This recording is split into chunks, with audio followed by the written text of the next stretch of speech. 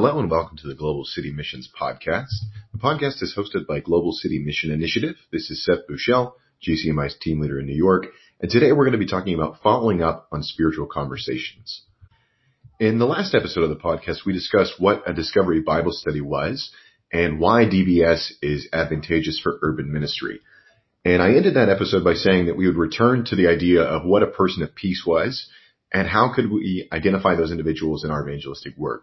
So before we start today, if you haven't listened to the last episode, that's episode 11 on Discovery Bible Studies, and if you haven't listened to episode 2, which is about how to start a spiritual conversation, I would recommend that you go back and listen to those 2 episodes because today's material is going to assume that you're familiar with the concepts that we talked about there. So let's assume that we're out doing our evangelistic work and we're using the mosaic approach that we talked about in episode 1 and 2. We know what the regular conversations are going on around us. We've identified good inroads in our neighborhood through which to meet people. And we've been able, through making our spiritual statements, to begin a few spiritually focused conversations with individuals in our community. How do we follow up on those encounters?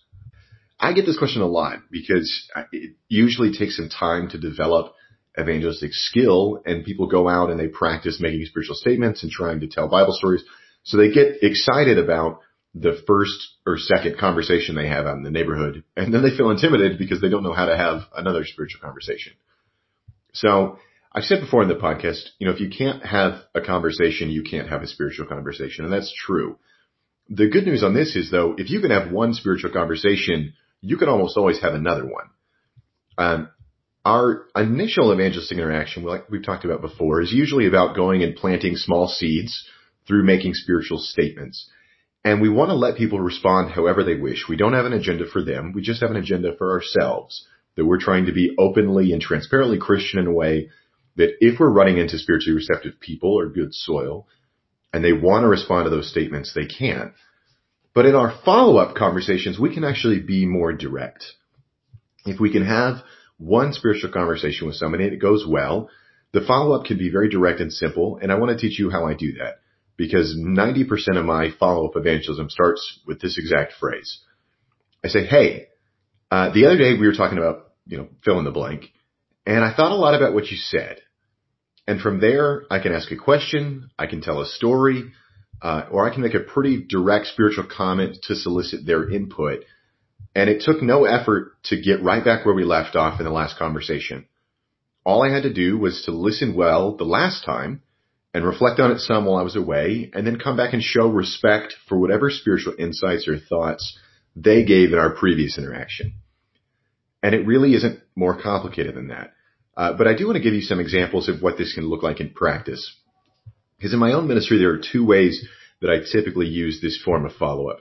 The first is when I go home after meeting someone and I've had a spiritual conversation with them, and I begin to reflect on our interaction and realize I missed a good opportunity to talk about something. Maybe I was distracted. Maybe I was just not thinking on my feet very quickly. Maybe I did make a spiritual conversation with a statement, but it wasn't as good as the one that I thought of later. So now I'm home, I'm thinking about it, and I'm kicking myself for not having said what I now wish I had said. So I know a lot of evangelists who have this experience, and especially the people who are early in their ministry. I've seen them get discouraged when this happens because they feel like it's proof that they aren't good at evangelism. And what I always tell them is this: when you think of something that you should have said, don't get frustrated. You just set up your next spiritual conversation. So go back to the person and you say, hey, the other day we were talking about fill in the blank, and I thought a lot about something you said, and it reminded me of this. And now I can share whatever it was that I thought of. Or maybe I can phrase it, hey, I thought a lot about this thing that you said, and I wish that I thought to tell you blank. And I can share whatever it is I thought of, right? And this actually isn't weird to our friends and our neighbors when we do this, because everyone's had the experience of not having the right words at the time. But if we have the eyes to see it, as an evangelist, sometimes what appears to be a missed opportunity is actually an open door for our next interaction. So this is one of the ways that I use this method of follow-up. And I found that it's really helpful for people that are early in their evangelistic work, especially who maybe haven't developed some of the comments and stories that they wish they had. So the second way that I use this is by setting up what I would describe as an oral discovery Bible study with my friends. So again, we talked about DBS in the last podcast, but I have a spiritual conversation with somebody, and the next time I see them, I say, hey, the other day we were talking about, fill in the blank. And I thought about something you said, and I was reading this thing in the Bible the other day, and I thought you might have some insights that could help me. And then I tell them whatever story or scripture that I want to share with them, usually paraphrasing and putting it in plain language, but I just want to get the scripture across. And once I tell them the story, I just ask them the same last few questions that we talked about from DBS. So I tell them a parable, or I tell them a saying of Jesus, and then I ask, what is this story supposed to teach me about God? And what is this supposed to teach me about life? And how am I supposed to put this into practice if I believe this? And my experience is that people are consistently happy to help me navigate and interpret scripture, particularly because, as I demonstrated in the follow-up, I listen to their insights and I continue to reflect on them after the conversation.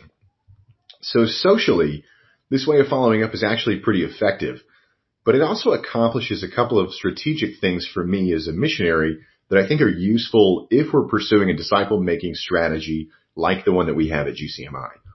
The first strategic advantage to this, I find, is that it gets me into a place that I can get some insight into how thoughtful and reflective this individual really is.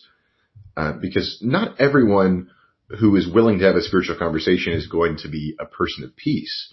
And remember, a person of peace is those who are going to gather others to start a Discovery Bible study with us. Especially among the native New York population and a lot of the post-religious, whether it be post-Christian or post-Islamic groups. I know a lot of people who are willing to have a conversation with me about God, but if their heart really isn't open to considering and reflecting on their lives and how they might be changed by the gospel, then they're probably not in a place where they're ready to gather others and start trying to follow Jesus together. I know a lot of people who are interested in telling me about their religious upbringing or talking about ideas about God or maybe other religious concepts. But until they've brought together their community, until they put some relational capital on the line and are open to begin being challenged by Scripture, then they're not actually a person of peace. They're just a spiritually interested person.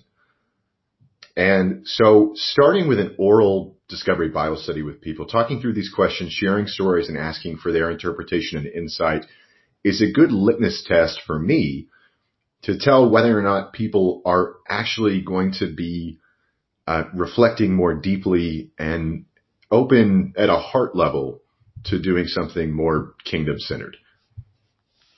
The second advantage of this approach for my work is that it gives the other person an accurate picture of how I'm going to engage them if we progress towards starting a group and gathering. So another way to say that is that it sets up my ask for a DBS. If I can have a follow-up conversation that takes the form of an oral DBS, my ask is really easy. All I say is, hey, I've really enjoyed hearing about some of your insights and learning from you, and this is actually the exact same way that we facilitate our conversations in our house churches. I like to just ask questions, but I'm not the teacher and there's no lesson. We just talk through Scripture and try to help one another understand how to practice it in our lives. Would you be interested in starting something like that? See, one of the difficulties in a context like New York is that it takes a lot of relational capital for an individual to convince their community to gather for a DBS. People's lives are so busy and their schedules are already overly full, and so they probably feel skeptical about whatever spiritual experience they're being invited into. And for that reason, we want to empower our potential people of peace to represent what they're inviting other people into as accurately as possible. See, this is one of the reasons I don't talk about DBS as a Bible study when I'm out on the street doing evangelism, because the expectation that most people have about what a Bible study is, it's not accurate to the experience of being in a DBS, where it's much more open and discursive and discovery-based. And it's also why I don't do a lot of teaching or theological explanation in my early evangelistic conversations, because if I did that, it would set up the expectation that I'm a teacher and I'm going to help them learn a lot and explain a lot of things to them. And they might gather under those pretenses, but once they gather, if we're doing DBS, then they're probably going to be confused and potentially disappointed because the way that I've started engaging them is different in the group than it was on the street. And the way I engaged them on the street is what attracted them to gathering in the first place. So for that reason, as an evangelist, I want my own self-presentation to be as consistent as possible throughout my community. So in the pre-house church groups, the DBSs that I'm having my people of peace gather, if I'm going to allow in that space for a lot of discovery and questioning and mutuality, then I want to incorporate that exact same culture of openness and inductiveness into the evangelistic conversations that lead to the formation of these groups.